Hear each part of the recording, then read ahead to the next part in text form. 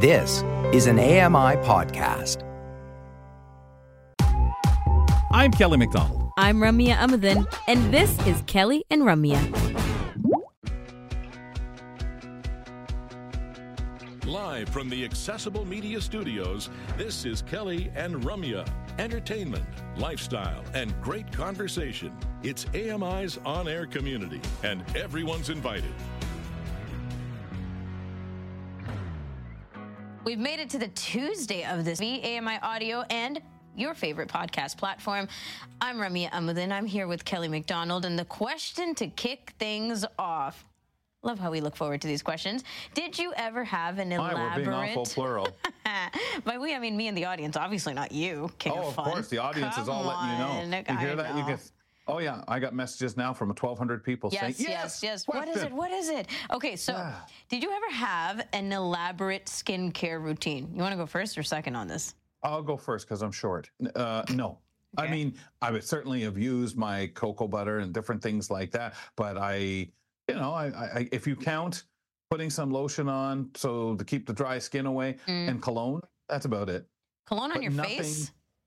Skin? When I think skincare, I'm thinking face, but I guess you can. Yeah. Oh, I'm thinking skincare. Okay. Skin, true. Moisturizer. Okay. Right. So moisturizer, but yes, a little bit of cologne, a little, so you don't counteract by drying yourself out with the cologne. A little bit sprinkle here. That's what I was taught. Right. That's cool. I think I've gone through different phases of skincare, especially as a teenager when I had more acne and thinking like, I got to do this, I got to do that. I never got necessary medical advice necessarily, but I went through, because now you can find anyone with a skincare routine online, right? Somebody's got something to say, advice everywhere. Also, things being sold to you in packs. Like you go to get let's say a lotion or moisturizer for your skin. Right, everything else is there. Yes, they're like, okay, you can get this, but you can also get this pack for 30% off, which includes an eye cream and a serum of some sort and blah, blah, blah. And you know what I usually do? Because those come in tinier, smaller sample packs, like the eye cream and such. I just empty it out and make travel-size versions of my my skincare, like my actual lotions. And do you take it away? Like, do you have it there? That kind of thing.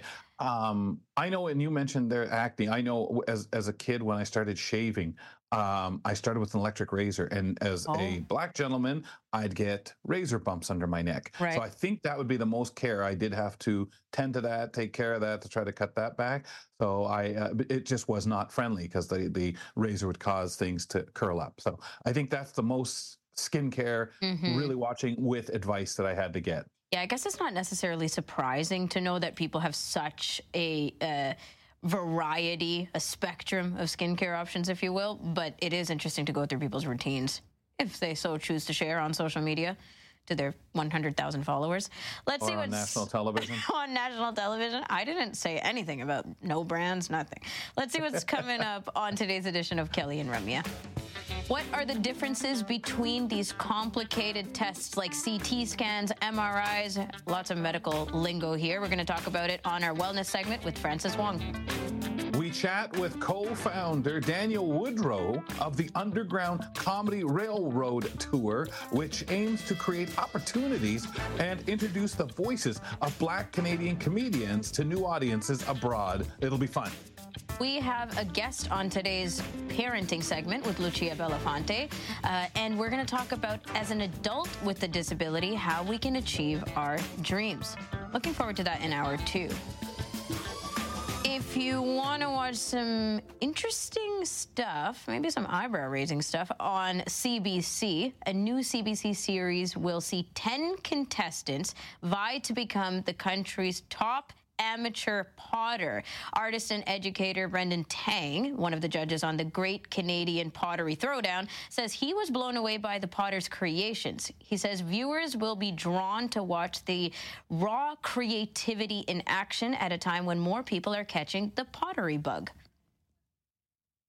It almost becomes like a meditation in motion or a flow state practice, and I think people really enjoy that, where the world just disappears and you're just trying to get your handle on a teapot.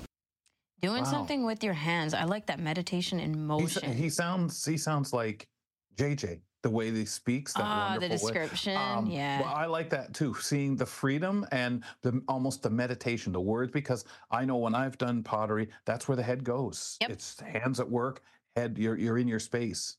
Now, of course, knitting, crocheting, all these kind of things, right? Where you're just doing something with your hands, with your fingers, and I guess able to focus on a menial task, I guess, is a little bit different than this because you're competing. Hands down, that's a different scenario. I guess, but I'm sure there's lots of knitting and competitions for things like that too. Yeah. So in that same application, of course, but I think the headspace is the same though. Well, and this isn't the everyday either, but I think it's the same headspace that people get into, because some of us who would watch them would say, man, they're watching TV and doing this thing. It's just second nature. And yeah, maybe, but there's that space they're in that they know, and that part of that zone. Or if they're sitting there quietly working, doesn't mean they're, okay, I've got to do this. Maybe the new ones. Well, that's new fair. Potters, new knitters. I think it would be the same thing. If you're fighting for top 10 potter extraordinaire or whatever the heck they called it in Canada. Yeah, but that's like cooking or anything else. There are a lot of people who are passive cookers too, right? I was going to say, know it so well. Yeah, like I love singing in my shower, but if it's Canadian Idol, it doesn't start feeling like meditation anymore. Exactly. What I will say about this, though, and I don't know how they'll put this together, especially CBC's great with the audio description, but I would love to hear this live time description, because no doubt they'll film the people and their hands working and speed it up so it can be shown on TV as to the process, as to the growing. I think, like he said, live time, it'll be like really cool to watch those builds. Exactly. And I want the description so badly because, just feeling other people's pottery creations is so interesting. And then to have some of this really, obviously top-notch projects being described would be so cool. Yeah. It's an 8-episode series, and it is filmed on Vancouver's Granville Island. It's featuring another potter with roots in the city. Seth Rogen is the guest judge, and he's also an executive producer on the show, if you're curious about that. It's premiering Thursday on CBC, and of course, streaming on CBC Gem. After the break, we have Ask a Vet with Dr. Danielle Jongkind, and she's going to talk about whether birds make good pets or not. We'll be right back. It's Kelly and Ramya. Don't miss a minute. Kelly and Ramya will be right back.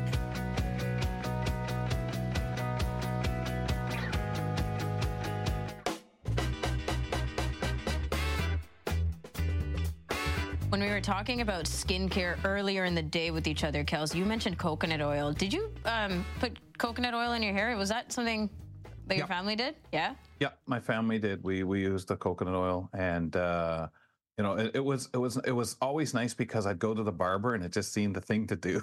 But that's the guy that used the electric steel afro comb too when I had an afro, right? And the first time he ever used it. Wait, electric steel afro comb? Yeah, he'd plug it in to heat it up.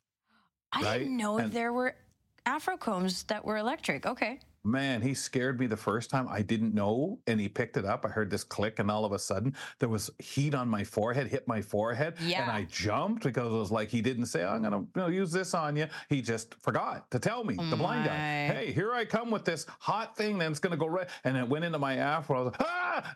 And the hair almost, it just stands right up because it reacts to it just beautifully, right? Oh, after that, I loved it. I've known of the hair picks and some of that stuff just kind of stabs you at the scalp if you're not careful, but electric, Are you referring to my mother? Be nice. It's her birthday. My late mother's birthday is tomorrow. Be nice now. It's okay. One day we'll get into my mom's braiding my hair, feeling like pulling the hair right out of my head. I used to get the stand still. Stop it. Because I didn't know you could bend that way. Me neither. Let's get into Ask a Vet now. Switch gears very quickly and talk to Dr. Danielle Jongkind. Whether they provide us with companionship, an income, food, or serve a critical role in the ecosystems that support us, animals are vital to human health. Have fun with us as we learn about animal-related topics and about the amazing bond we share with our animal friends. We often hear birds start singing at dawn in the summer, at least, and we know some of them steal French fries that we drop in the parking lot at McDonald's or at the beach. But what about birds as pets? We want to find out if they make good pets or not, if they can be trained or how they can be trained. And so today, the Ask a Vet conversation is for the birds. Dr. Danielle Jongkind is here. Danielle, it's not as common to have a pet as a bird than to have furry pets like cats or dogs. But why do people, like my parents, keep birds as pets? It's all about. Well, let me start with a bit of a disclaimer here. So I've never actually had a bird as a cage pet, and I did not specialize in avian medicine. But most of my personal experience with birds comes from growing up on a farm where we had chickens, ducks, geese, and turkeys at various times while I was growing up. And, some of these birds really did become like pets for us, Having said that, of course, people keep birds for lots of reasons, and they can be fascinating and very entertaining. Certainly, they are beautiful to look at, but a lot of people don't realize that they can be far more than just these ornamental singers that stay in a cage. A well-socialized and trained bird can be very affectionate, like a dog or a cat. Birds are also smart, and they can be trained. They are funny. They play and do all kinds of things that we humans find very entertaining. So, when you start learning about birds and, interacting with birds and finding people who have birds, you start to realize, wow, they're fun. They are. I remember when I first started doing cane travel and getting around, I'd go down to the pet store in downtown London years ago at the market, and there they had a parrot. And I would go visit the parrot and talk to the parrot, and and people would say to me, gee, maybe that's the one animal you like. I'd say, well, sure I do. Right here at the market, long as he stays here, there's no problem. At arm's length. Oh, yeah, exactly. And then until they told me, get out. Oh, that's enough of a visit. All right, that's enough playing. What should people think about before adopting a bird? Well, just like any pet, you really want to do your homework before adopting a bird. Birds can be noisy, which might not work for people who live in apartments or who have lots of noise-sensitive neighbors. Birds can That's be why messy, Ramya's mom lives in a house. That's why I only visit once a week. Sorry. Carry on. So they can be messy. Yeah, birds can be messy. They really love to pick things apart, and they love to throw things on the floor. There can be difficult to house train, which means that, they can leave little presents behind them as they go through their day.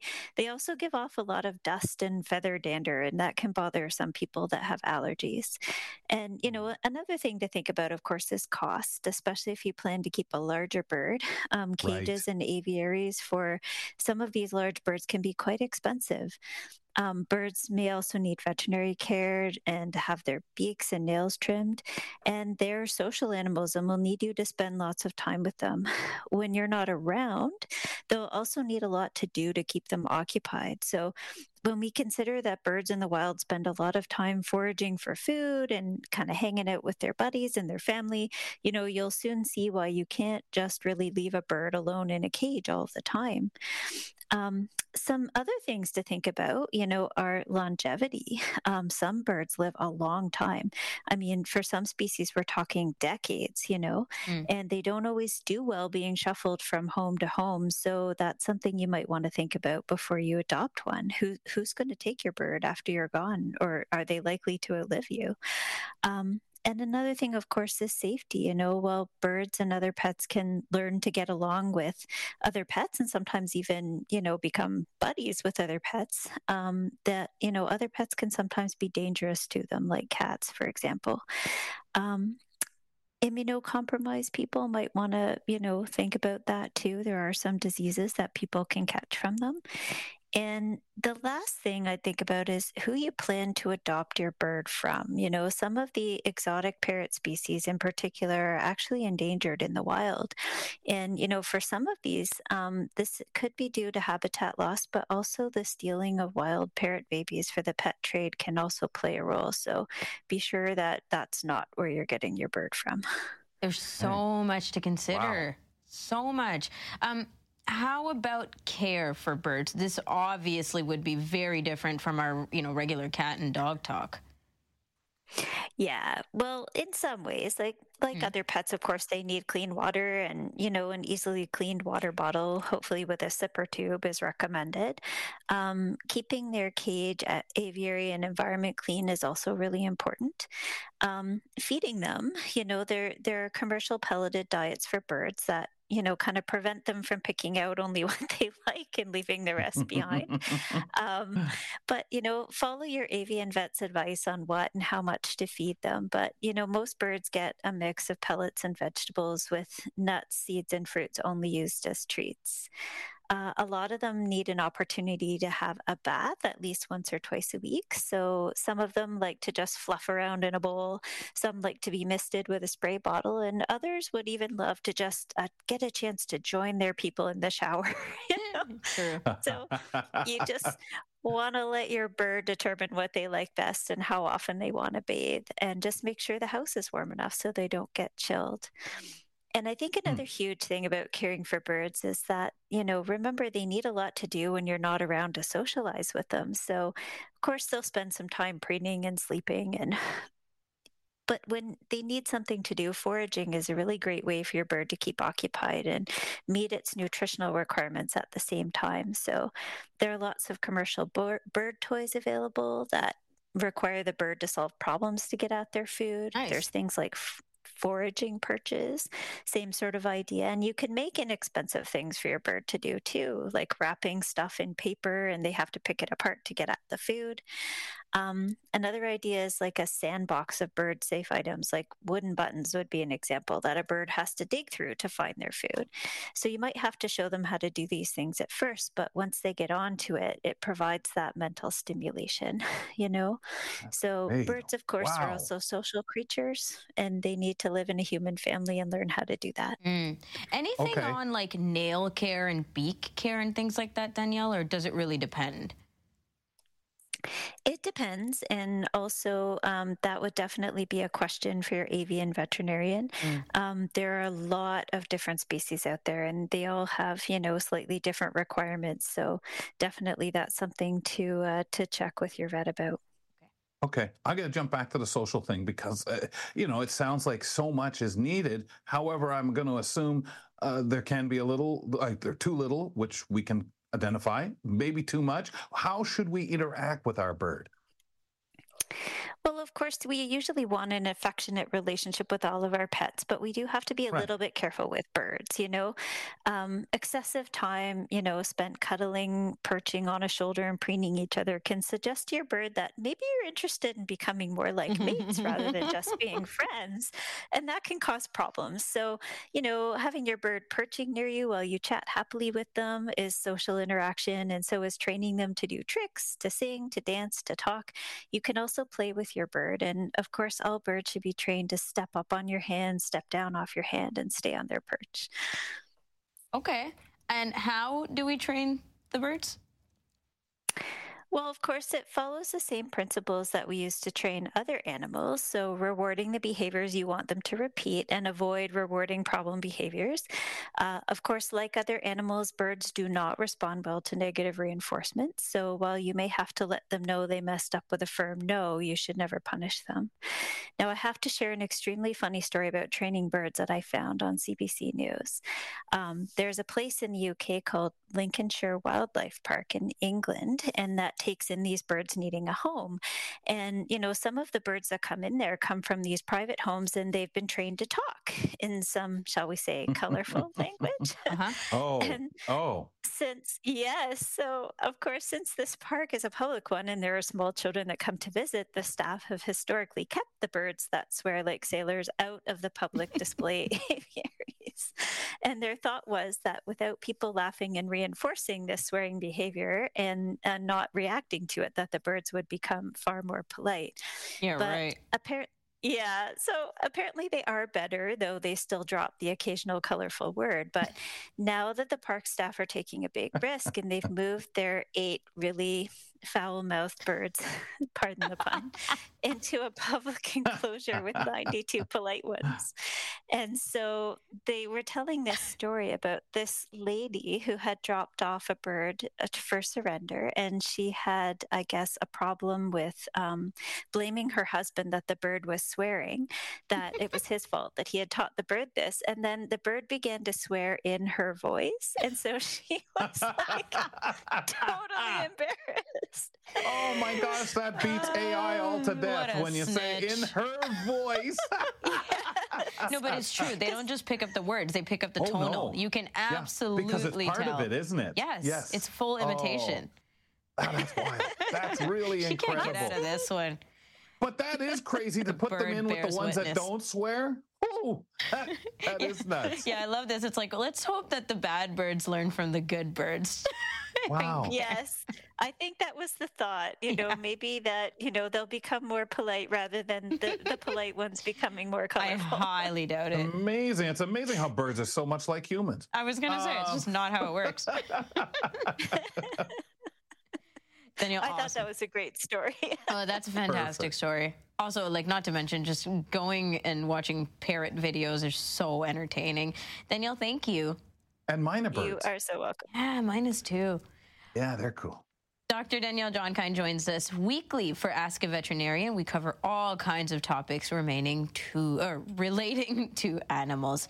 After the break, we're getting into some medical breakdown conversation. What are the differences, for example, between CT scans and MRIs? These complicated tests can be very overwhelming. So we're going to chat with Frances Wong. She's going to break down the concepts for us. We'll be right back. This is Kelly and Ramya.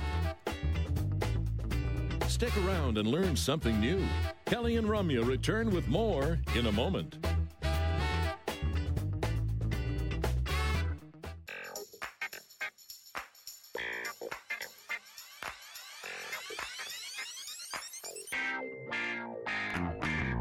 Welcome back. It's Kelly and Ramya. Thanks for tuning in. We're here 2 hours a day, every weekday, with a variety of conversation. You can check us out on AMI TV, 2 p.m. Eastern Time live, or 4 p.m. Eastern Time for the first airing on AMI Audio, and of course, whenever you want, on demand, on your favorite podcast platform. I'm Ramya Amudan with Kelly McDonald. Time to step into the world as we get into a conversation involving health and wellness with Frances Wong. Hello, I'm Frances Wong, and I invite you to join me as we explore topics of health and wellness so that you can make the best choices for you to live an informed and radiant life. Yeah, I remember telling my new doctor, well, not so new now, when she said, what would make you more comfortable to come to the doctor? Because people get into this, oh, yeah, I know I got to go, and putting it off. And I said, just, honest conversation and, just feeling comfortable, not so intimidated. So good luck figuring that out. But, as far as I know, nobody I know really likes to go to the doctor, whether it's for reasons like that, or of course, maybe not hearing something you want to hear about. But sometimes doctor appointments cannot be avoided. If you've been in an accident, or if there's something bothering us that we can't pinpoint, like a rash on our skin, let's say, we may be told that we need some sort of scan to see if we can diagnose the situation better. Now, this brings us to the topic, Frances, of CT scans and MRIs. How are you? I'm good, thanks. How are you, Kelly? Awesome. Glad to have you with us today and getting into this very interesting discussion. I'm curious, Frances, what brought us to the table here with this talk? Well, actually, today's chat is around the theme of self-love and self-care, since Valentine's Day is just around the corner. And this came up actually for me because I've had a really long-standing shoulder issue, probably from a childhood injury, that I decided that I really needed to look into. And I'd already done physio and other things over the years that didn't really seem to help it. So that's how we got to today. Wow. That's really cool. That's really cool. Yeah. And for our listeners, can you explain the difference then? Because you're talking about these tests that you got to do, imaging, to help understand what happened with your shoulder. The difference between CT scans and MRIs and what they're used for. Yes, so let's start with CT scans or CAT scans. CT stands for computed tomography, and scan stands for computerized axial tomography. So they're similar to an X-ray, but go further than that by combining X-rays with computer technology. So we're able to get detailed images of the inside of the body, including bones, muscles, fat, organs, and blood vessels. CT scans can also be done in preparation for surgeries, and sometimes they may use contrast dyes so that it's easier to locate abnormalities. All right, that's great. I'm kind of curious, when we look at things, what does it look like? And we look at the differences between CT scan and, MRIs, what they're really used for. Right. So MR stands for magnetic resonance imaging, and it's also used to create detailed images of organs and tissues in the body. One of the main differences that it differs from CT scans is that it doesn't rely on X-rays. Instead, it's an interesting technique that uses a magnetic field, as noted in the name of the procedure, and computer-generated radio waves to create those images. MRI machines are actually large magnets shaped into a tube that the patient slides into. I find it quite interesting as to how it works. So we're made up of billions of atoms, and the human body is also mostly made up of water. So it's convenient that the MRI machine focuses on the hydrogen atom. Basically, these atoms randomly spin and go in many directions, but the magnetic field of the MRI machine forces these atoms to line up. So you have this radio frequency current that is then pulsed through the body and pushes the atoms out of their original position. And then when the current is turned off, the atoms return to their original position. But while doing so, the atoms will release the energy that they absorbed by their radio frequency pulses, and in turn give off a signal, which is then used to create those cross-sectional images of the body. So essentially, the images that are taken are actually distributions of the hydrogen atoms in the body fluids present. I mean, it's good to know all this because up until this point, I just know that people are terrified of MRI machines and have to really work the magnet. Yeah, have to work themselves up to get into one of these. How does a doctor or a medical professional determine which type of procedure is the best one to use for this imaging?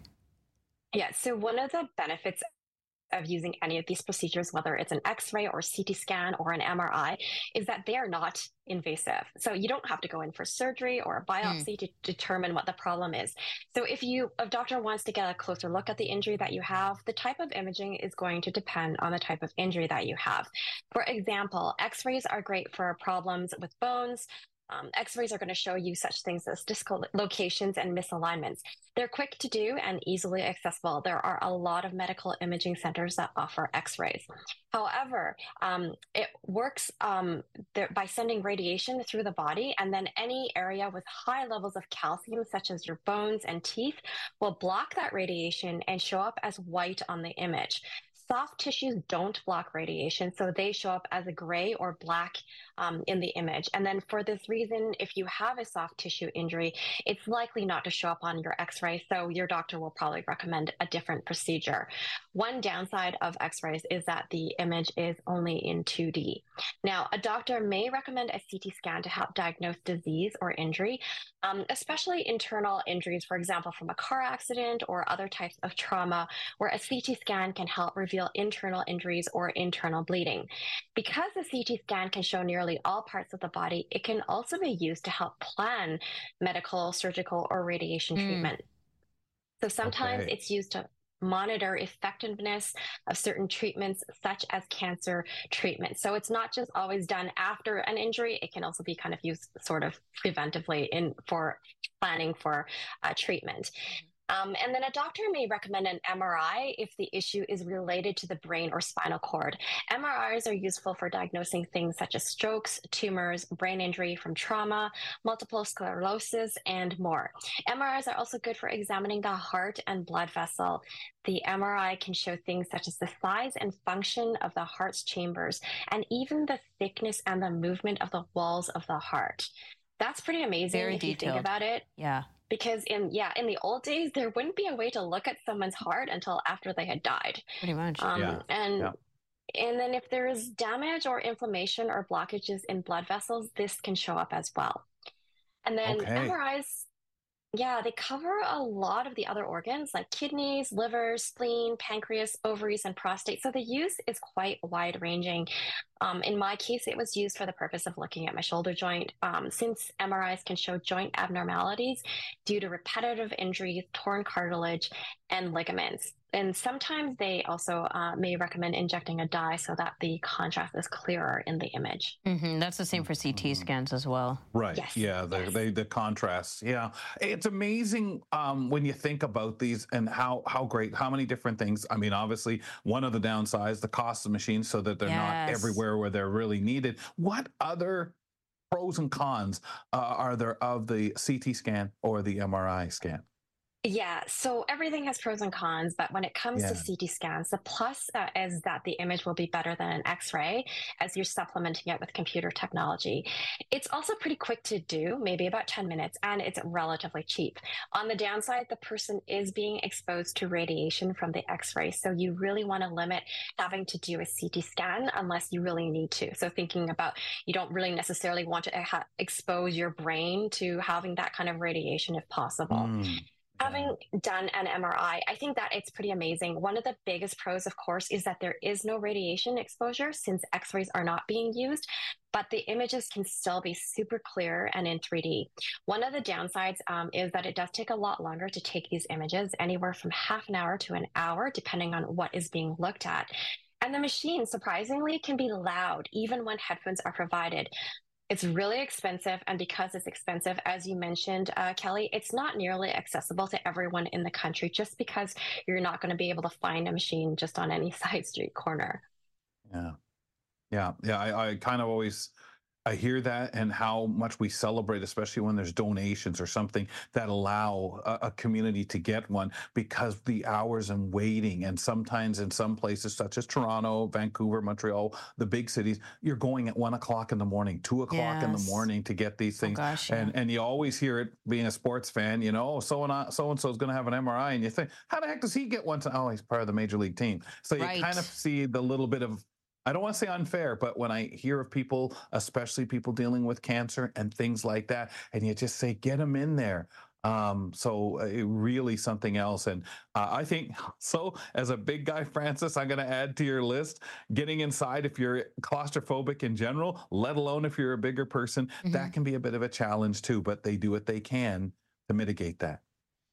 Yes, that is definitely true. Yeah, I do wonder about the priorities, definitely, with experience of family members who've needed CAT scans as well as MRIs, but also just we have so many conversations about the medical system, right, and triaging and prioritizing, and definitely, with the understanding of how expensive these machines are, but also with the understanding that so many people need it, not just as an initial thing or as a planning for surgery, like you said, Francis, but also to keep track of things, right? Growing tumors, shrinking tumors, like these are phases.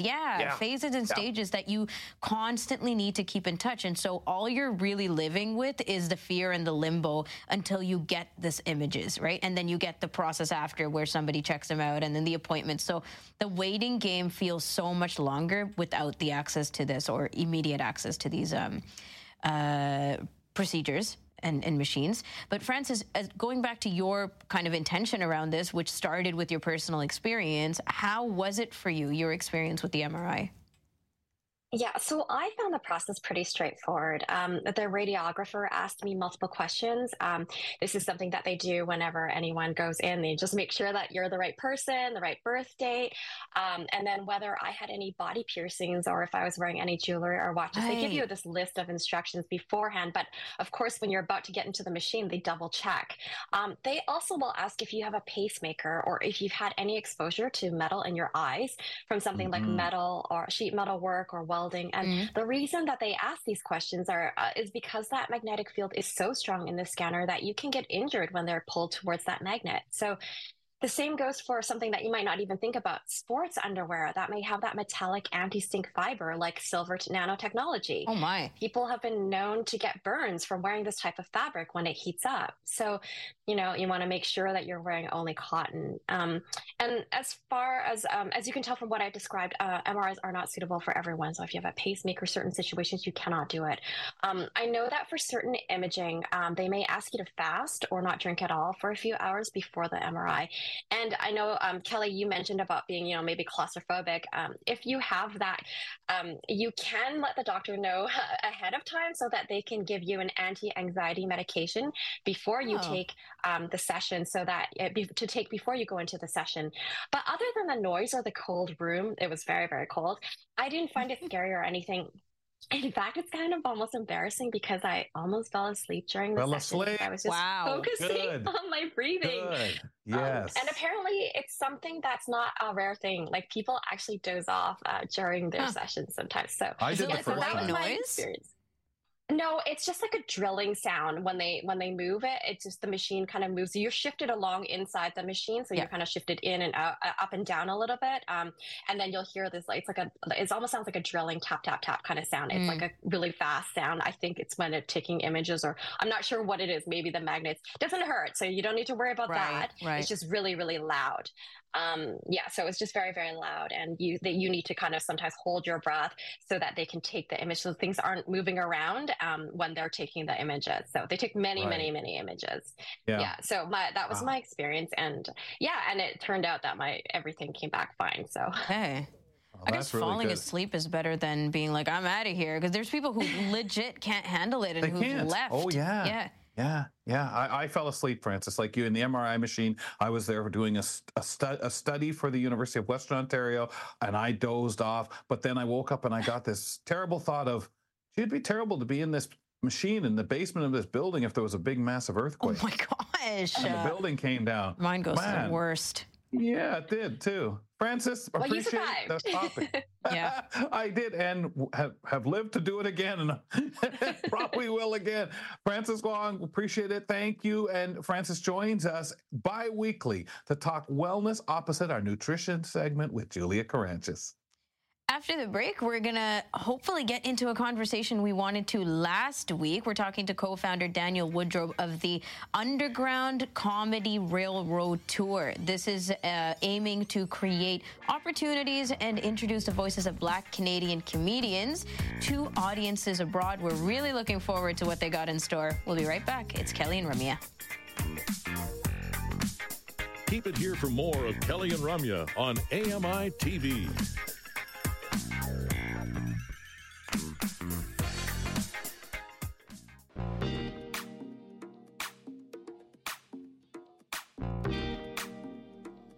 It's a fun time when you hang out with us for 2 hours. We get into a lot of different things, and we like to keep you posted on things going on around the country in different ways as well. Like right now, we're going to get into a conversation that we very much look forward to. In fact, we started looking forward to it last week. So let's talk about it. The Underground Comedy Railroad Tour. This is an initiative that aims to create opportunities and introduce the voices of Black Canadian comedians to not only other Canadians, but to people around the world. And so every year, a new lineup of comedians is selected for their hilarious and uniquely Canadian comedic perspectives on everything from race to everyday life. I love the sound of that. This year's tour began earlier on February 3rd. It began in Toronto, and we're here with co-founder Danielle Woodrow to find out more about it. Danielle, nice to have you on. Hey, thanks for having me. It's nice Finally. to be here. Yeah. Yeah, I know. I heard that some people could hear my voice last time. Exactly. We had you, we just couldn't hear you. So what inspired the creation, all the way back, the creation of this comedy tour? Actually, well, so it started in 2012, and Nice. My business partner, Rodney Ramsey, who I co-produced the tour with, we were, like there was a time, we both had our own incidents that led to this idea. We were booked on a show with just like one other Black person, just randomly. And we're like, why doesn't this happen more often? Like, it's actually weird that I've not really got booked with a lot of Black people. So the concept of the tour came from that, kind of like as in the concept of raising more opportunities across Canada for Black comedians to start, and also just have a new kind of show. Okay, great. Well, obviously, that's really interesting that you say that, because I've been in that involvement with theater. I'm in London, Ontario, and I remember one of the director producers in town wanted to put a show on, and he needed several Black people. And we ran into the same thing, going through the ranks of who in town was acting, who was in the community theater scene that would be interested in doing a show that was Black. And so as you say that and you look around, you say, wow, I'm not used to this. So many, or people, the few of us coming out, which was impressive and started something really cool. Yeah, and it's one of those things, the more you see people that look like you doing a thing, the more that you're likely to maybe give it a try, right? So, yeah, representation. Let's take a listen to a bit of what this comedy tour will be like, and then we'll come back and chat with you. Good night, mate. Right? So I come up to her in like my least threatening voice. I'm just like, hi, may I help you? Great. What the hell is that? Why do you think I'm here? Oh, you like doing blackface, do you, Justin? Let's see how you like doing a whole month of blackface. I went to Scotland. I've never seen so many broke white people in my life. Am I right? Am I right? Yeah. It's gonna get worse. Strip clubs have black lights all over the place. And so your counterfeit money starts glowing like, oh. Do not call audience members witches, Daniel. You do this every time.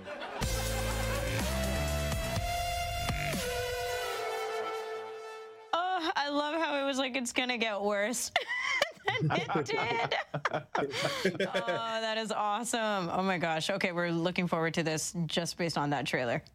Okay, good. That's amazing. That's amazing, Dan. I'm curious, listening to the trailer, and when we talked about the forming of this, going back and saying, hey, man, we need more. We need an outlet to get comics out there. I know as a disabled person, when I dabbled a bit in stand-up comedy years ago, the question comes, hey, how much are you going to involve your disability? How much do you feel you need to do that? How much do you need to be the person that's kind of outreaching and whether you're doing it to make an audience comfortable with you or because you think I'm that ambassador? How do you guys kind of, the comics, feel about that this far in the sense of how much should be kind of due to, culture and sometimes just the stuff you find funny and laugh at and observe? Is there more of a push just to put the best comedy you've got out there in the way you want to? Well, I think that the key thing is that we're comedians first, and then we talk about the things that interest us, right? And then we're a Black second. So it's not necessarily like we're writing material that's specifically all Black just for this tour. It's just like we all have our unique perspectives. Even though our skin color is the same, we all come from different backgrounds. We're raised differently. So it's just about the variety and diversity of Blackness in Canada that is more like where the jokes come from. So it's not like it's for everyone. It's not like an all Black event. What it is, it's an event of all Black, highlighting and showcasing Black performers for anyone. And how diverse that Black community of Canada is, regardless, like you said. Yeah. Beautiful. Tell us about this year's tour. What are you excited about? How can people get involved? Who's being featured? Right. So you can go to the comedyrailroad.com website to get more information. This year, we're really excited. We did the Toronto show. We had really amazing shows. I'm really happy how that went. Where'd you guys perform? At Comedy Bar. We did 2 shows at Comedy Bar in the main room, and they were amazing. And we'll be going to Halifax this weekend. We're doing shows there at this venue called Pigford in Black. We're doing 2 shows. This is our second time in Halifax. We're really excited. We're doing also Montreal, Ottawa. We're doing Vancouver, and we have a couple university shows in between. And this year, last year we tried to tour with a little too many members. We went on tour with 7 members, which is very, very extreme. Good luck finding an Airbnb. Exactly. Oh, it's about the accommodations. Okay. Yeah, I forgot I don't own a bus. And the food. Yeah, so we trimmed it down a bit. We have like 4 members this year that are the main tour members, myself, Rodney Ramsey, Keisha Brownie, and Tamara Siobhan. And then what we like to do is get local openers to come and do these shows, because a lot of times maybe they don't have an opportunity to perform on the bigger stages. Like in Ottawa, we're at the National Arts Center, which is a really prestigious venue, and like not a lot of people get a chance to perform there. So that's something we like to do as well. Keisha Brown is hilarious. I've seen her live like twice. It's super funny. What's actually hilarious is she just tried calling me about 30 seconds ago. I heard that. I heard the call. She called through the do not disturb. That means she called twice. It's important. Too bad you couldn't answer. Call, Bring her right on. Get her on here with us, right? I should have. Oh, my goodness. She is so funny. That's awesome. Okay. I love this. And I'm curious of highlights, because you're going to so many different places, the different feels, but also just that getting those other acts up there too, to join you guys. Any other highlights we should look forward to while you guys tour? Well, I'm not sure. I guess we'll be doing a couple universities as well. We're at Fanshawe University in London. All right. John Abbott College in Montreal, as well as Dawson. So if you go to any of those, or maybe you could spread the word. I do believe the Fanshawe one in London is open to the public.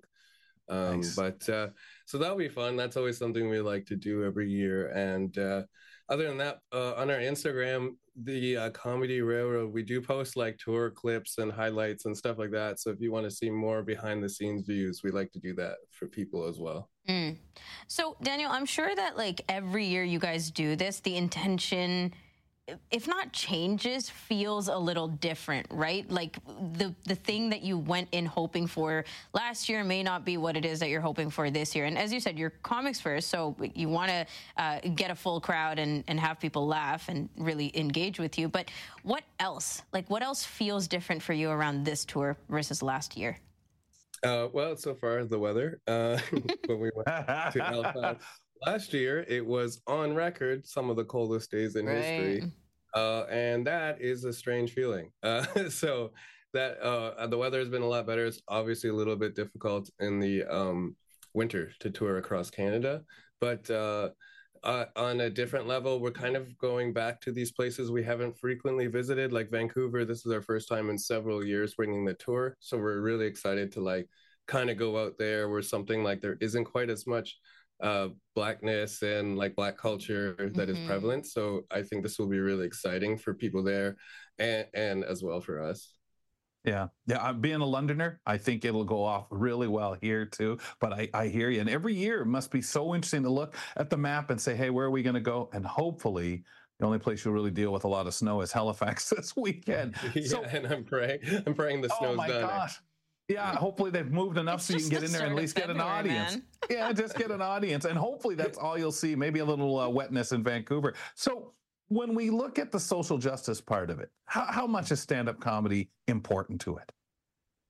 I mean, I think it's very important because it's a lot, like comedians are offered an opportunity to share their perspective in a way that isn't like being shoved down your throat. Like humor is a really good way to spread information. Yes. So like for me as a comic, I'm not necessarily the kind of person that is like preachy, but it's nice that you can bring up a point and say it in a funny way, and people might go home and go, yeah, that's true, I never really thought about that.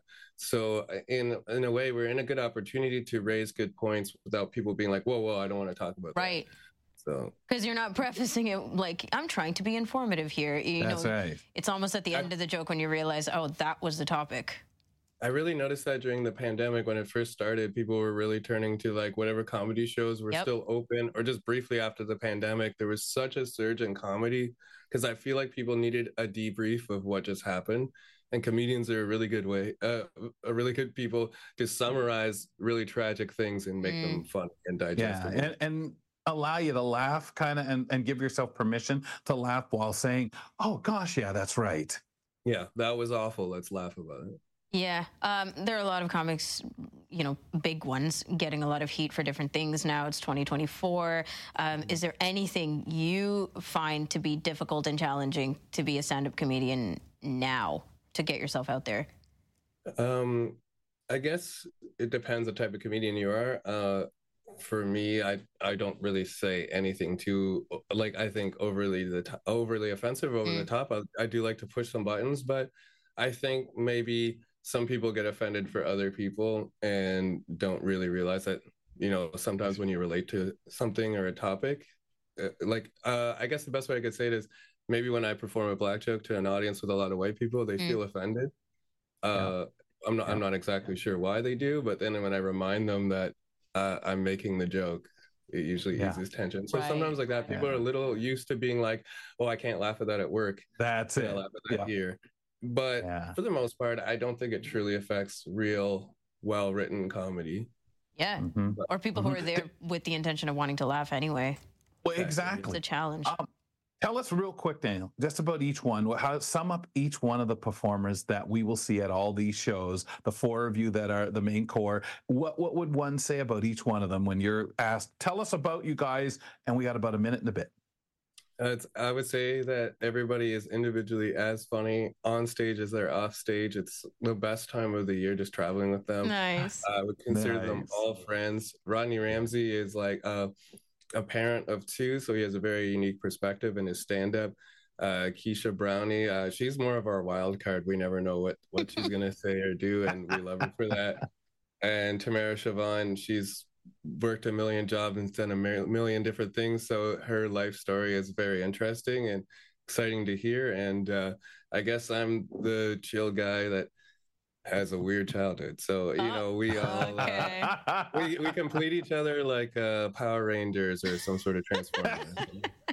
Fantastic. Awesome. Knock it out of the park. Yeah, thank you so much for coming back on with us. Appreciate the convo. All the best. Thanks for taking the time. I appreciate that. Okay, take care. Take care.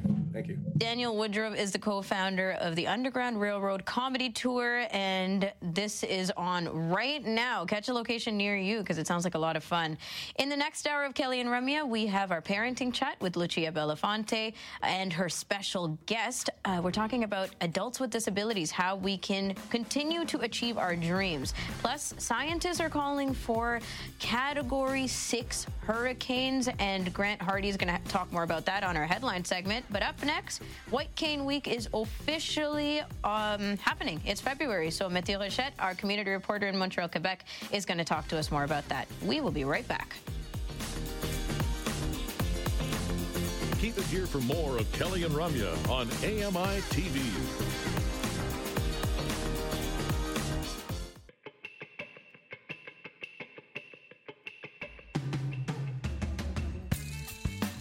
We're back and we're kicking off hour 2 of Kelly and Ramya. It is February 6th, 2024. And Kelly McDonald, myself, Ramya Amudan, we're holding down the fort for you. Another hour of fantastic conversations. Kels, what do we have next? Well, it's time to visit one of our community reporters. We enjoy this because we do this Monday, Tuesdays, and Wednesdays. We find out what's happening around Canada via our community reporters. Their communities, they share with us once a month when they join us on the show. Today, from Montreal, Mathieu Rochette joins us. Montreal Canadian fan. Good day. Welcome back. Hey, Kelly. Hi, Ramya. Hello. Very inconvenient doing this on my phone, but some Zoom issue. Our good friend Zoom. Internet updates. As soon as you put it on and you have something to do, bang, bang, bang, come the updates. My friend, always with good topics on the program. I'll leave you alone about being the Montreal Canadiens fan. We won't start there. You just slid straight past that. That's good. Let's skip to what I'm going to call topic number 2 because we would have taken a lot. You defending that team and Ramya being here as a non-fan. Setting a timer. You're feeling good, right? This year. Yeah, you and your Austin Matthews might score 70 goals a quarter, the highest statistic. You know what it sounds like as he grumbles like that? How much you laughing about 2 years? Well, yeah, doesn't mean it helped them get to the Stanley Cup. But Rum, doesn't he sound like the parrot getting into the swearing on you? I don't know. I don't even know what he's talking about. You just carry on with topic 2, please. Mathieu, let's get started on what you've got here. So we've got we've got a lot of stuff going on here, launching of a new website and things like that. Let's begin here. Where are we talking about and who? All right, so this is the Association québécoise de joueurs handicapés visuels du Québec. They are launching the new accessible, and when I meant accessible, believe me, it's 100% accessible website. Nice. So I spoke about them, I think it was a year or two ago, that they were like pretty much a lot of the different associations quite quiet for a while during the pandemic and stuff. And last year they come back really like, okay, we need to do something with our association. So they, as the name says, they provided chess for blind people in Quebec, all across the province. And this year there was a really, really busy year. One of the goals was to put back, yes, the tournament and stuff, but also provided chess classes, which is... To build it, right? To build it for everyone kind of thing, to get people interested and involved. Exactly. Right. Exactly. And one of the main things, like, okay, great. We have histories, we have biography, we have a lot of information, and now we have chess class, but we need to have something great to share all those activities and sessions. So they come up with the ideas like, okay, let's shut down the entire website and rebuild it entire, like, zero to, they literally shut it down entirely. So now they're welcome to launch the new website on this special White Cane Week. Look, guys, there's so many informations that they are free and available there for everyone who just have a curiosity on what's going on with chess in Quebec today and also yesterday. And definitely there's a lot of stuff going on right now for tomorrow. Like I said, there's already few recording tape in audio tape for on 6 last chess session happen every 2 weeks on Sunday morning. I can tell you in advance there's gonna have a lot more because they just signed up for a bunch of new classes also on 2 new chess session. One on the opening zone and the other one will be for beginner, which is nice. I'm going to give the classes every Wednesday from starting at the end of this current month. So I highly recommend you guys, you want to play chess, it's the place to go. Believe me, it's built by blind people. It's managed by blind people. So it's never going to have an issue with the accessibility. You just need to go at aqjahv.org. All informations are there. You want to become a member, it's just $5 a year. And we're always looking for new member, voluntary guy. You want to participate on this, you're more than welcome, guys. And it doesn't matter where you are, right? Anyone around can join, long as you pay your $5. And you're teaching? I'm going to give the beginner chess teaching class in about 2 weeks. Yeah. Wow. And so much stuff for people to be able to listen to get better at the game and different levels and stuff like that. It sounds like a real happening place, and get yourself into your lessons and then get into the Sunday tournament and stuff like that with everyone, right? Yeah, exactly. And guys, you mentioned something important, Kelly, right there. Like, it's not only like, yes, it's an organization in Quebec, but we have people in New Brunswick, from Ontario, Vancouver. There's people all across Canada, and we are the only association who's doing this. So we'll see in the future what's going to happen. But I mean, in Canada, chess never really be that much popular. It's always like an underdog discipline. Like, even in the site population, decided people, but it's there. It's there for a really long time, and they just want to stay there for another 100 years. Let's say. Let's start with that. I mean, there's people all across Canada.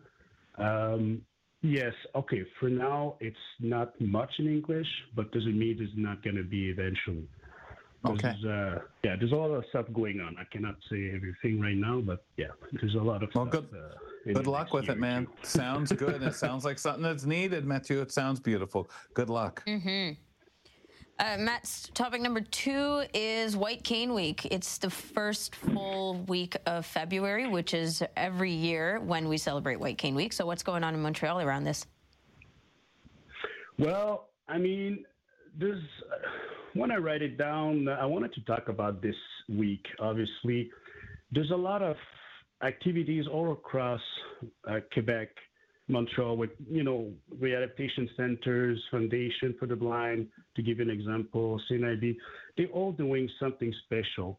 But I was, not that I did not want to talk about others, but I was like, you know what? There's something that we rarely talk about it during this current week. We're talking a lot because this week is about,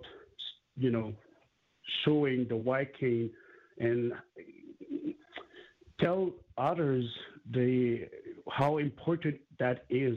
And at the end, what is important is to show our, us as a blind person, as everyone else, and be included in the society in general. And that it's one of the tools is to using a white cane to give us the opportunity to go point A to point B every day. Mm-hmm. There's one thing that I don't think we spoke about it many times. It's also in our community to use this extraordinary tool. That saved life. That's helped us in a way that for those who we're using every day, we understand it. But when we are losing our vision, and Kelly, I don't know your path when you lost, or actually if you saw a bit before, but there's always a moment when you progressively lost your vision, you just don't want to admit it. You don't want to use your white cane. You don't want to use it because it says, hey, I'm blind. I am not anymore independent. I need this to do that.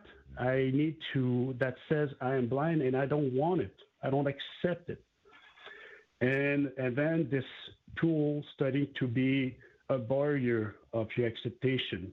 And see, we don't have much time left, so I'll go fast. So guys, I'm just going to share a quick story who happened to me a really long time ago when I was exactly in that gray zone, refusing to use my white cane because I was not accepting at the beginning the new way who I was, which is now blind. I remember as it was yesterday, after my work shift on a Saturday evening, I went back home and it was past midnight. My vision at this point was sometimes I can see a bit more, sometimes not, but mainly I should just use my white cane every day, every time. That might be just so much easier. I was walking in the metro station and someone asked me if I need help, and I says like, hey, no, I don't need help. Why should I need help? I see, no worries, I'm fine.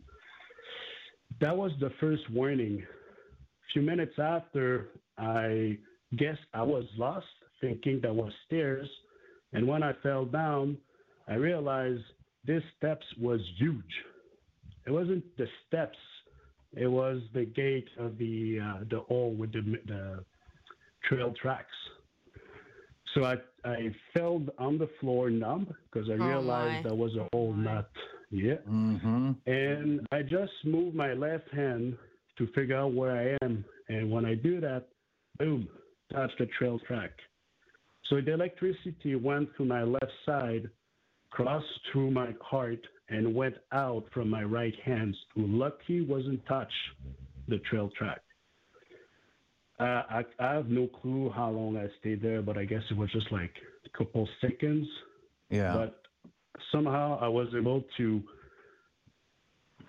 stand up, yell loud, and someone like grabbed me my backpack, helped me how to get out of the the tunnel. The track pit. And then I went to the hospital.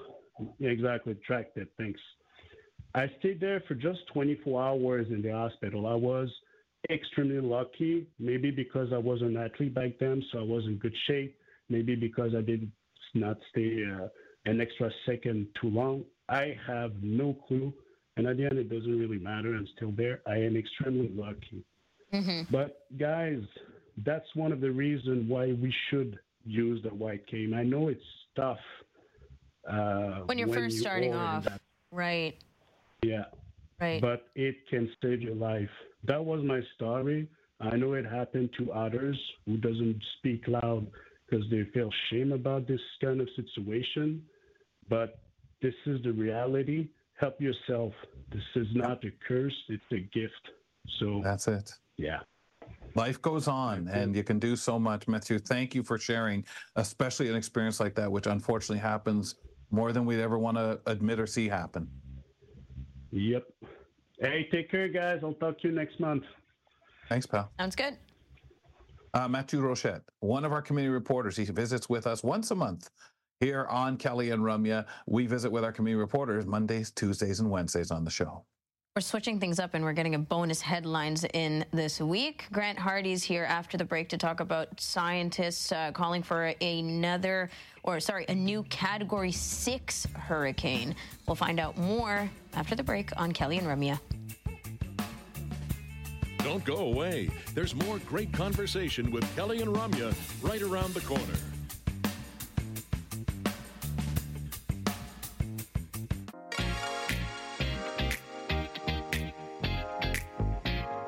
Welcome back. A quick memo for you. If you're living in the Greater Toronto Area, you have access now to the Ontario One Fare program.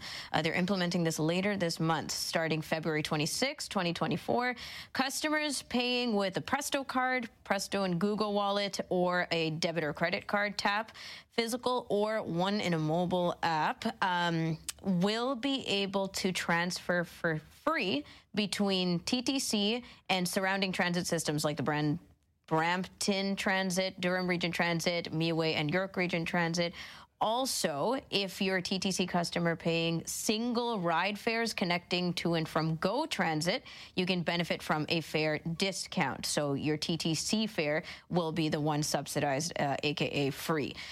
The program applies to youths, adults, post-secondary students, seniors, as well as TTC fare discount past customers like CNIB customers.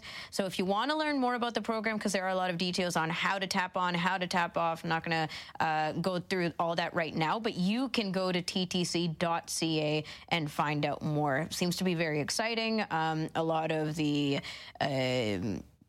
government seems to be quite excited about offering this to people in the GTA. So let's get on it. Let's learn more and get some discounts in. All right, it's Kelly and Ramya, and we, as I said before the break, are going to get into a bonus headlines with Grant Hardy. Grant joining us on a Tuesday to fill this spot. Usually we're talking to our friends from W. Ross McDonald at this time. But Grant, we want to know what you're bringing to the table. How's it going? Thanks. Fine as... Welcome to the Headlines segment. I tackle everything from health and lifestyle to accessibility and tech. I have it all right here on Kelly and Ramya. My bad. What the heck, are you new here? My bad. All right, that's the formal introduction to Grant. And it sounded like Grant was getting the hook for a moment. Like, are you kidding? We're going to play your audio. Be quiet. The real me or the recorded me? Sorry, Grant. Okay, usually... You gave me an extra 5 minutes to, an extra 5 seconds to shut my eyes, take a little nap, like an MRI nap. Oh my gosh! 5 minute power. I'm very new here. How many coffees so far today, Grant? Oh, not enough today. So. Oh, no wonder. Okay, between you and Ramya. He wasn't prepared because Mondays and Wednesdays you'd be prepared with your 80 coffees or whatever, but it's a Tuesday. Exactly. All right. He doesn't have enough juice. Yo, we're gonna get into transit a little later, actually, speaking of transit. Okay. First of all, though, just really quickly, as you teased before the break, as climate change is a reality now, no longer a theory, but it is here. Scientists are actually exploring how to better communicate hurricane danger to the public, which may include adding an extra category of hurricanes to the commonly used scale. Can you believe that? So the current maximum on the hurricane wind scale is category 5. And that's basically just open-ended to any storms greater than 252 kilometers per hour of wind. However, a new peer-reviewed study published in Environmental Sciences this Monday said that storm data between 1980 and 2021 found 5 storms that would have actually been classified as a higher category on the scale if they added a category 6, and most of them are concentrated in the final 9 years of that period, so mid 2000s kind of. And as the world continues to get hotter, more moisture in the air, it is going to be more fuel for hurricanes and is likely to be a greater proportion of intense storms. However, that would require approval from the United States government, and they're not really in favor of that. They're saying more that we should just communicate individual hazards to people rather than overemphasizing wind speed, quote unquote. So it kind of makes me wonder, how can we best communicate about hurricane danger, especially for people in marginalized communities?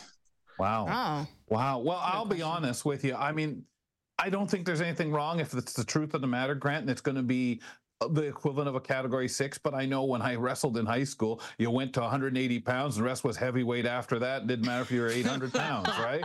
So I don't think it matters, but I do think it matters. High surf, high wind, likely to cause this kind of damage, which again, causing this kind of harm to human beings and life. So I do understand the value and the emphasis saying, hey, it's a category 6. Well, we may not worry as much if all ships are out of the area that storm's going to in the middle of the Atlantic Ocean, where it might not necessarily do harm, but it could be in a position where some of the land far enough might get tidal waves. So it's a tidal wave risk.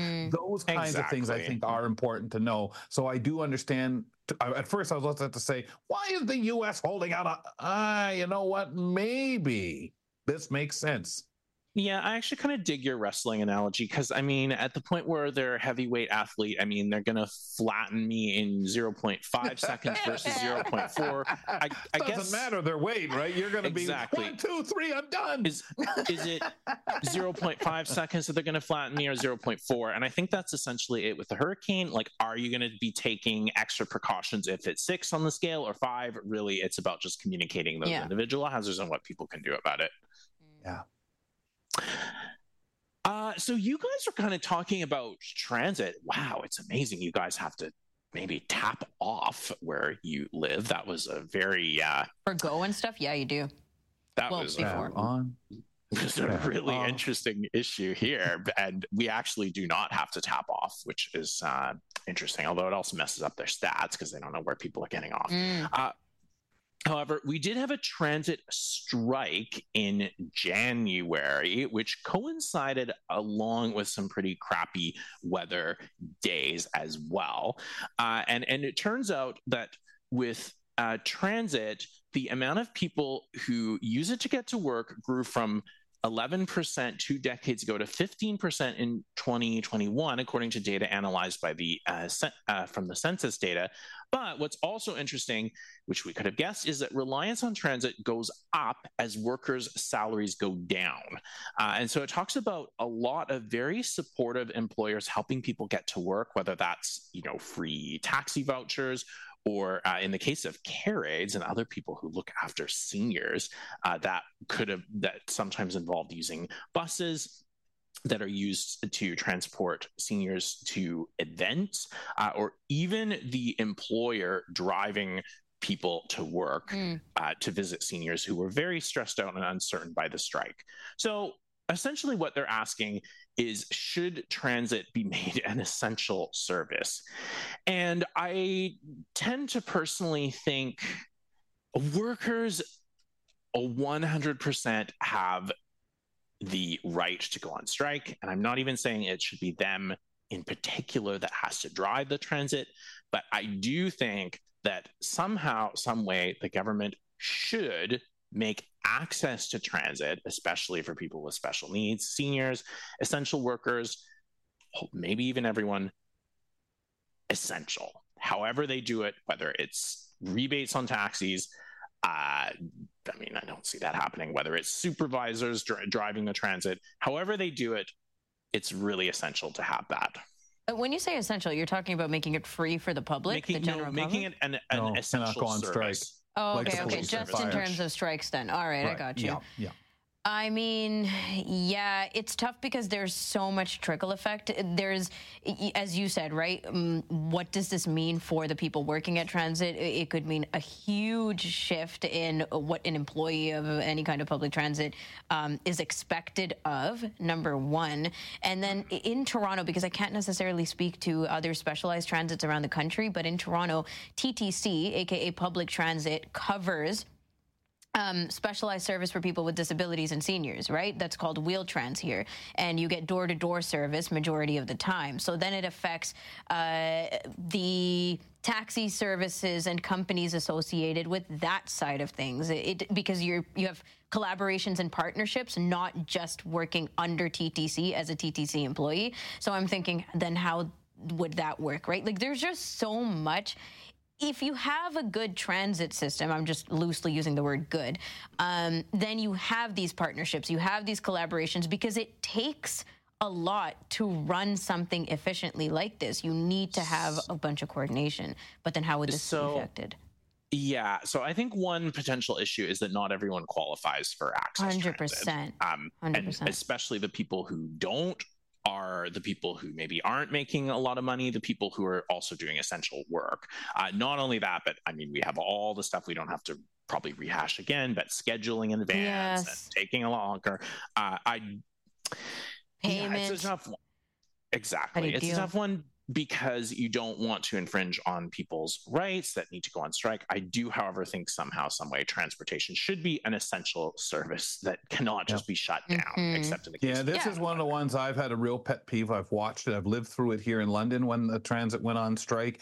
I think it is an essential service, just like the fire and police. Even if it's not, we treat it like it is. Well, and it affects too many people otherwise, but on the other hand, I understand the union, the strength of union, and there has to be a way to ensure these folks are protected so they can speak out, but also annual raises and mechanisms have to be put in. We have to bite the bullet and meet them halfway. If we don't want them striking, we have to accept as a society that needs them, that you're going to be paying that little more, that you're not going to understand that maybe they have certain rights that others don't, as the police, fire, and that. You have to, because these people are out there jeopardizing themselves and going against the positive. Hey, we need a little of this and that. Well, you can't strike. Okay. Yeah. They have to be able to have a mechanism. And just one more thing to add in there too is oftentimes we talk about this, bigger picture scenario, like let's make this an essential service. Okay, cool. But, have we worked out the details of what that feels like and sounds like and pay and negotiation, all this stuff beforehand? Because that stuff takes forever to implement. Like we in Toronto took forever just to get on board with Presto and using Presto. Now it's normal, but the amount of time it actually took to make Presto the, baseline was years.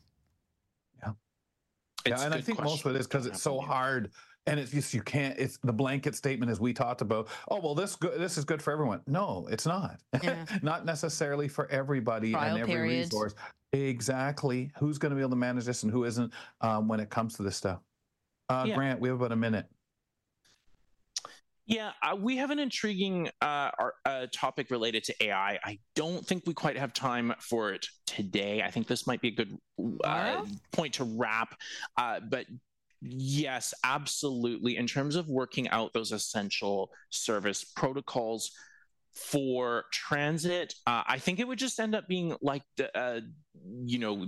people working at a hospital, for instance, or, there's other essential services where you would just have to maybe not even have a more limited service. They don't really do that in hospitals. That wouldn't work. But, have some people spend part of their times picketing while other people are working and still doing all that. It's the danger, right? It's the danger it could put in. Even if you take buses off between 11 a.m. and 2 p.m. so people still can get there for rush hour, and you're not stopping people at nighttime from being able to, where they have to walk in the dark, at a time when it may not be a good idea. And because that's where you do get into putting people in jeopardy. That's actually a brilliant idea. I hadn't even ever thought of that. But yes, exactly. Keep to prime hours or whatever those are. Guys, always fantastic to come on and talk about all this cool stuff with you. Yeah, very thought-provoking. Thank you. Thank you. Grant Hardy joins us on Headlines, usually Monday and Wednesday, and when I'm not getting thrown off, on a Tuesday as well. On the first Tuesday of every month, we like to check in with our friend Lucia Bellafante for a parenting chat. Today, she's bringing on a guest, and we're talking about being adults with disabilities and continuing to feel motivated to achieve our dreams. We'll be back with that on Kelly and Ramya. It's fun, insightful, and inclusive. Kelly and Ramya return in a minute.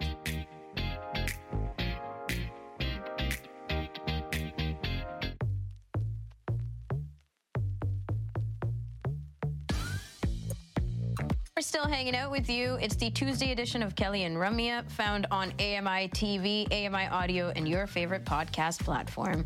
I'm Ramya Amudan with Kelly McDonald. Thanks for tuning in. Boy, we got a great parenting talk ahead for you, ladies and gentlemen, as we bring on Lucia Bellafante, and we do this once a month on the program.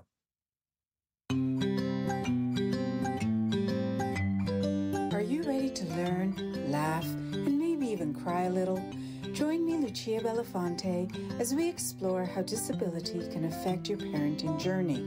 I'll share advice and stories to help you grow in confidence and courage.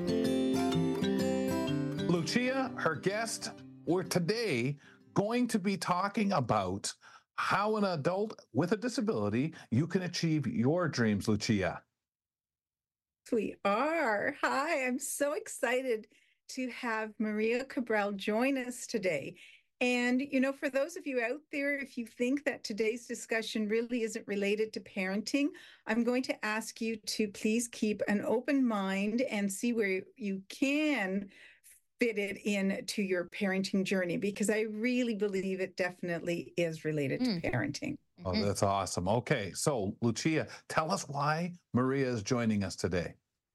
Well, Maria's here really, truly to inspire our audience to dream and take action. She is a mother living with Parkinson's disease. She's also someone who has recently fulfilled a lifelong dream, and she's done this through the support and by using adaptive strategies. So I'm going to ask Maria, will you please share a little bit about yourself with our audience today and let us know what dream you actually fulfilled? My name is Maria Cabral. I'm 66 years old. I immigrated from Portugal when I was 19, so a long time ago, and I was diagnosed with Parkinson in 2011. My dream that I just fulfilled was to write my memoirs, write my biography with the motivation to help animals with the proceeds of such book. And the objective, the motivation leads to my objective, which is help animals. And the objective motivates me to pursue my dream. Thank you. Can you explain and let us know, Maria, what exactly did you mean by help animals? Help animals is something that it's been with me since I was a child, because my mother in Portugal gave shelter, food and shelter to any animal who needed, no exceptions, open door. So I grew up on that environment. And when I came to make the decision to share my memoirs or not, that was due to a very special cat, my miracle cat, Leopardo, that helped me to face the traumas of my past by his unconditional love, facilitating me to face it, bring it to the surface of the subconscious, to the level of the conscious, and face it. So I owe it to my mother, I owe it to Leopardo. And when I say help animals, it means from the few cats that I have to the few cats that I take in for different reasons, because they are too old, because the owners cannot take care of them anymore, to my ultimate dream at this point, which is I'm looking for a property where I can build with the help of organization, or animal organization, he'll build an animal sanctuary. And I feel very good about that. It gives my life a purpose, like I said, an objective, a motivation to go on. That's so exciting. Thank you for sharing, Maria. You know, I wanted you to talk a little bit about the first reaction you had, if you don't mind sharing this with our audience, when the idea of writing your book came to you. I know you've shared this with me, but please share with the audience. What was your first reaction? The first reaction was that it seemed such an impossible project because of the limitations that come with Parkinson. And I'm happy to share that, and you know this better than anybody, that what I've done is I created a support system that to perform the tasks that I could not perform. So I got myself, in this case, I got you as a coach with several names, several tasks. So you pursued and completed what I couldn't complete about the book. Right. And how about the other people in your life or any other accommodations that you implemented to help you realize that you could achieve your dream? Okay, for the writing of the book specifically, we did a combination of when I record, what I could not scribe, I would record the parts of the book and you put it in paper. I have a support system from my friends that have been very encouraging because they feel that they're part of the project. So they support me from giving me a ride, which I cannot do myself now, to saving me from drowning in thousands of emails, the support, or just purely supporting me emotionally to move on. That's been very gratifying. I love that. It sounds as though, you know, when we're going through something, the support of friends and families, and perhaps sometimes even a change in roles, is really important to help us nurture those dreams and fulfill them. Yes. Yeah, I love that. And it works in a way that now it helps me to accept Parkinson. Because one of the biggest challenges was my mind is vivid. I still have the ability to dream like I always had and plan big projects like I always had. But my body became very disobedient. It doesn't do what I'd like it to do. Right. So that's the part that I feel in with people that can perform those tasks that are difficult for me. Amazing. And how about, I know you've shared this with me, sometimes even that realization that, you know, you still are you, even though you're a different version of yourself, accepting that you're still you, but in a slightly different way. Yes, I am still me, and I feel more me from the moment I accepted my restrictions.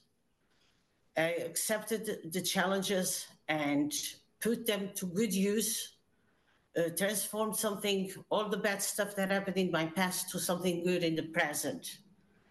So that helps me to accept the disease of Parkinson, which is not easy for anyone. But if you accept your challenges and find ways of dealing with them, then you are a new you, not better or worse than the old you. I love that. And, you know, that's a really important point for parents out there, whether you are a parent with a disability or you're raising a child with a disability. I think sometimes we shy away from the idea of acceptance. And we think that when we accept something, we're accepting limitations. But to me, you know, when working with Maria and hearing Maria speak, acceptance is not about accepting limitations, but accepting the fact that we need to approach things from a different perspective. Right. Perhaps complete things, doing something differently, accommodating. We talk about accommodating for children at school, accommodating when we're teaching our child maybe to tie their shoelaces. And so this is self-acceptance and this desire and need to grow and fulfill our dreams, you know, is wonderful, because with acceptance comes the ability to grow. Wouldn't you say, Maria? Lucia and Maria, I just have to say, I think that that's tremendous, because a lot of time you think about, a limitation. It's those terminologies that I've noticed you're getting away from. It's finding a way around. Assess that I have this issue. I have this limitation due to my circumstance. I'm finding a way around it. And I really like us speaking in that way, because it's too easy to say, you know, I can't do this, or this gets in my way. There's no way I can accomplish that. And yet there are ways. It's a different way. It looks different. Yes, I love that. It is, right? It is different. And sometimes it might not be easy.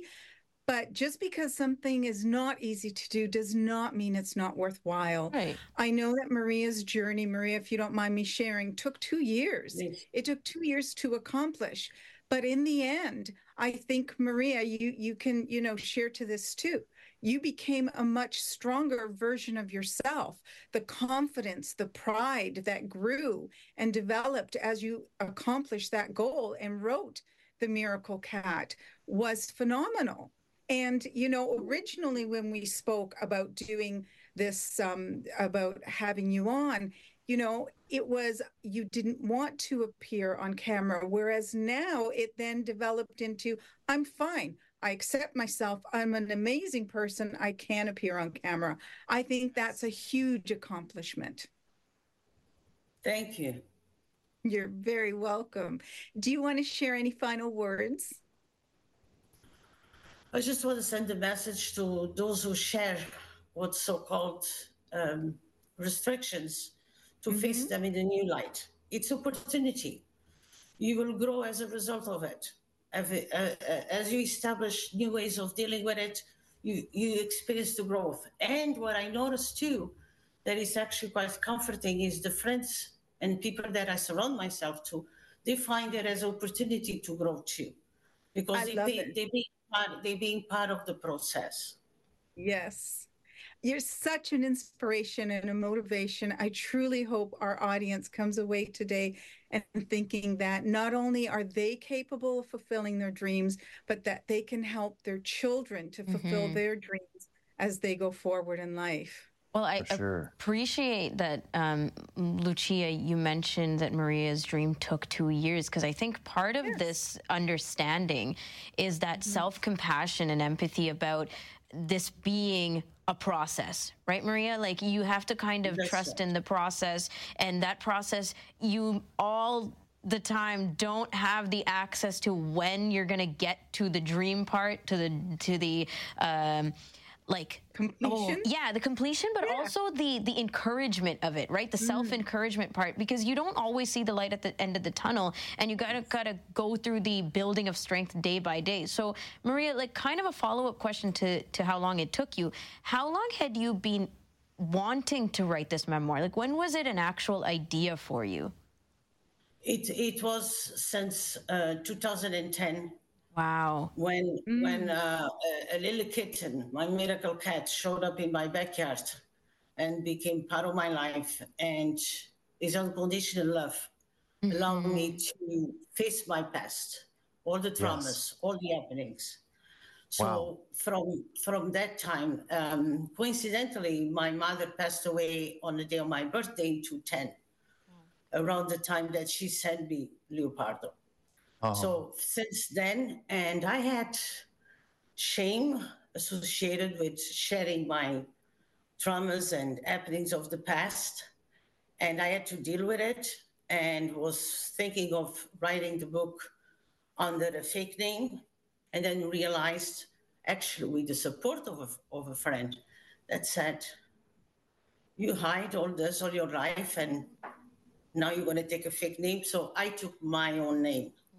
my identity, to create, to deliver sincerity, credibility. It's my name and Leopoldo's name in a book, nobody else's. Right. And that's the way, because Maria, as you mentioned, the past, the things that make us kind of like, oh, I want to leave that behind. I don't want to think about that. I don't want to deal with it. They've been some empowering things along with the supports from, the friends, the people, the help, and the cat. Everything has really built to give you that strength that so many people admire, because you can take it the right way, where some of us, we may get support, a pat on the back, and not really know what to do with it. Right. Mm-hmm. Yeah, thank you. It takes a lot of patience, and it does. I think we can be very, very impatient when we're frustrated. With ourselves. Yeah. Or we don't have that sounding board, right? Like you've shouted out so many people, Maria, who have helped you through this process in different ways. And you can kind of remember now how people have helped you along the way now that you are where you are with the memoir being released. But during those times, sometimes we don't even know what we need, as you said, Kelly. And the people who are there who can sit in the mud with us or give us words of encouragement or say, hey, how about this? Try this as an opportunity or solution. All of those little things and all those people help us through the process. Yeah. And we empower them. You empower those people. Course. That's why they're sitting there saying, what do you mean? Put your name on it. Because of the way they view you. Lucia, we'll hand it to you for final words. Well, I'm just going to say that absolutely, Maria is such an inspiration. And not only was she empowered, but then she empowered me to write a children's story that was based on her memoir, and it's for children. And so this is not about me. It's really about Maria and fulfilling your dreams and understanding that sometimes it takes us a while to fulfill those dreams, and we might fall. Something that Maria didn't talk a lot about was there were times when we were working together that we had to pause, and that pause sometimes was 15 minutes, sometimes it was days. And I want everyone to know out there that that is okay. That's part of the process, part of the journey. But the important part is Maria went back to it. And the keep going back, that perseverance and that determination and that self-love and that self-acceptance will get you to that cross line, and will get you to the finish line, and will help you to achieve whatever your dream might be. Well, thanks, we got to say thank you to you, Lucia, Maria, both of you, very inspiring and giving us a lot food for thought. Good luck, ladies. Thank you both. Thank you very much. Thank you. Bye, everyone. Bye. We talk parenting once a month here on the program when Lucia Bellafante joins us. We do this on the first Tuesday of the month. Well, they mentioned children's books, and now with Dave Brown on tomorrow's show is going to mention children's films. We're going to find out what they have in store for us when we tease tomorrow's show after the break. Also, if you ever wonder what the difference is between collecting and hoarding, I got you covered from something I've read. That also after the break on Kelly and Ramya. We'll be back with more of Kelly and Ramya after this short break.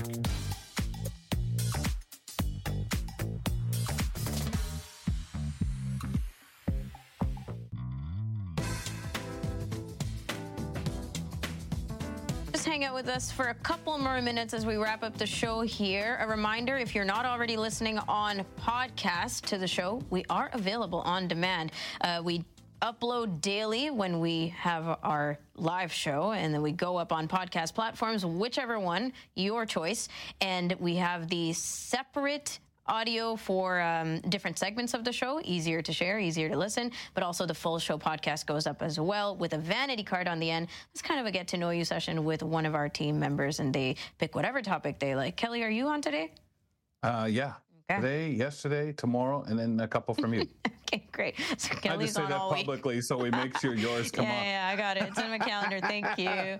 Thursday, Friday, Ramya. Tell us what's coming up on Now with Dave Brown. That's, of course, our morning show live on AMI TV, Monday to Friday at 9 a.m. Eastern Time. Those guys also available via podcast in case you want to just listen to a bunch of them. But let's look ahead to tomorrow. Contributor Emily Shevers will be talking about the research paper she's working on examining disability representation in children's films.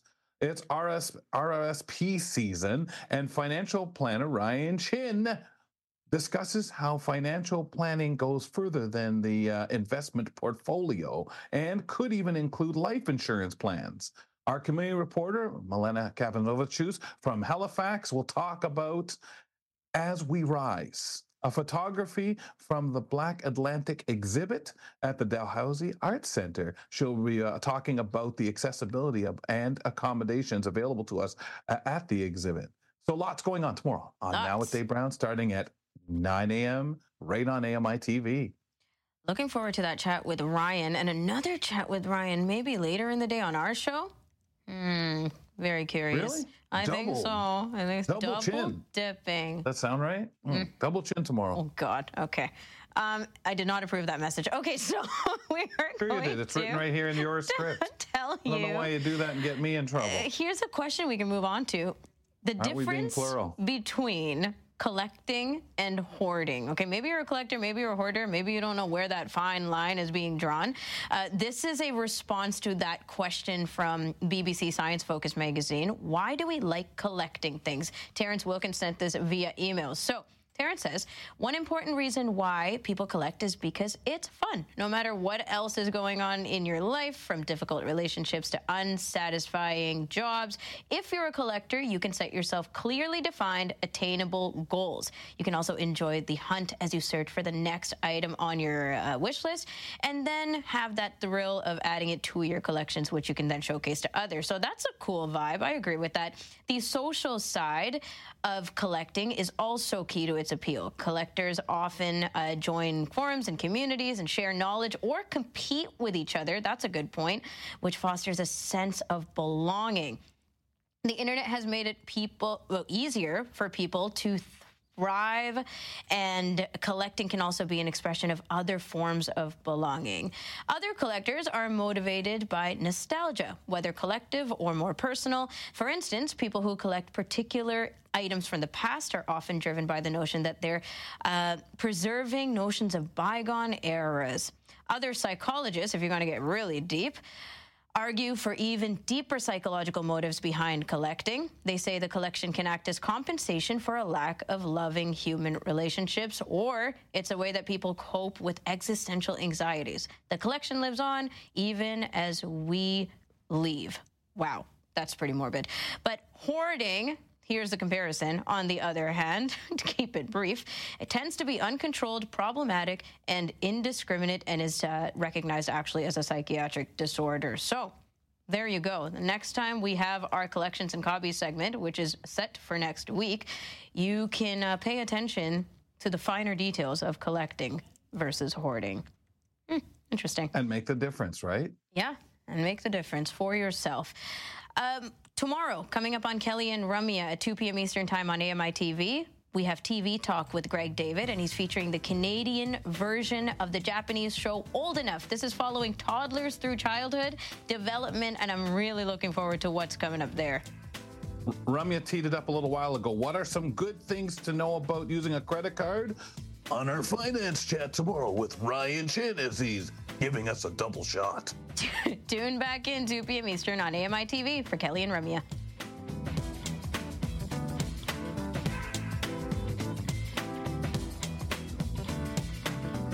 So, folks, you know I'm a huge opponent of people being able to hybrid from home or work from home. It's one of those things that I've dealt with and been interested in doing for years. Now, again, for those of you who don't know my history with AMI, I would commute forever back and forth from London to Toronto. When I first started, there was the possibility of an office opening in London. So my family and everybody that I love in London, I kept hanging on and working and striving to be able to run said office if it could be. Things change as they do over the years, and I end up starting to do television work, which allowed me to work a few days a week from home. And that was absolutely wonderful. But when I had the opportunity to work out of London all the time, the offer of setting up a studio here, which now has, of course, evolved into a little TV space for us to do my portion of the show from. And one of the things I got asked that, hey, if you're not, and this was by the London people, if you're not in Toronto all the time, do you miss out on things?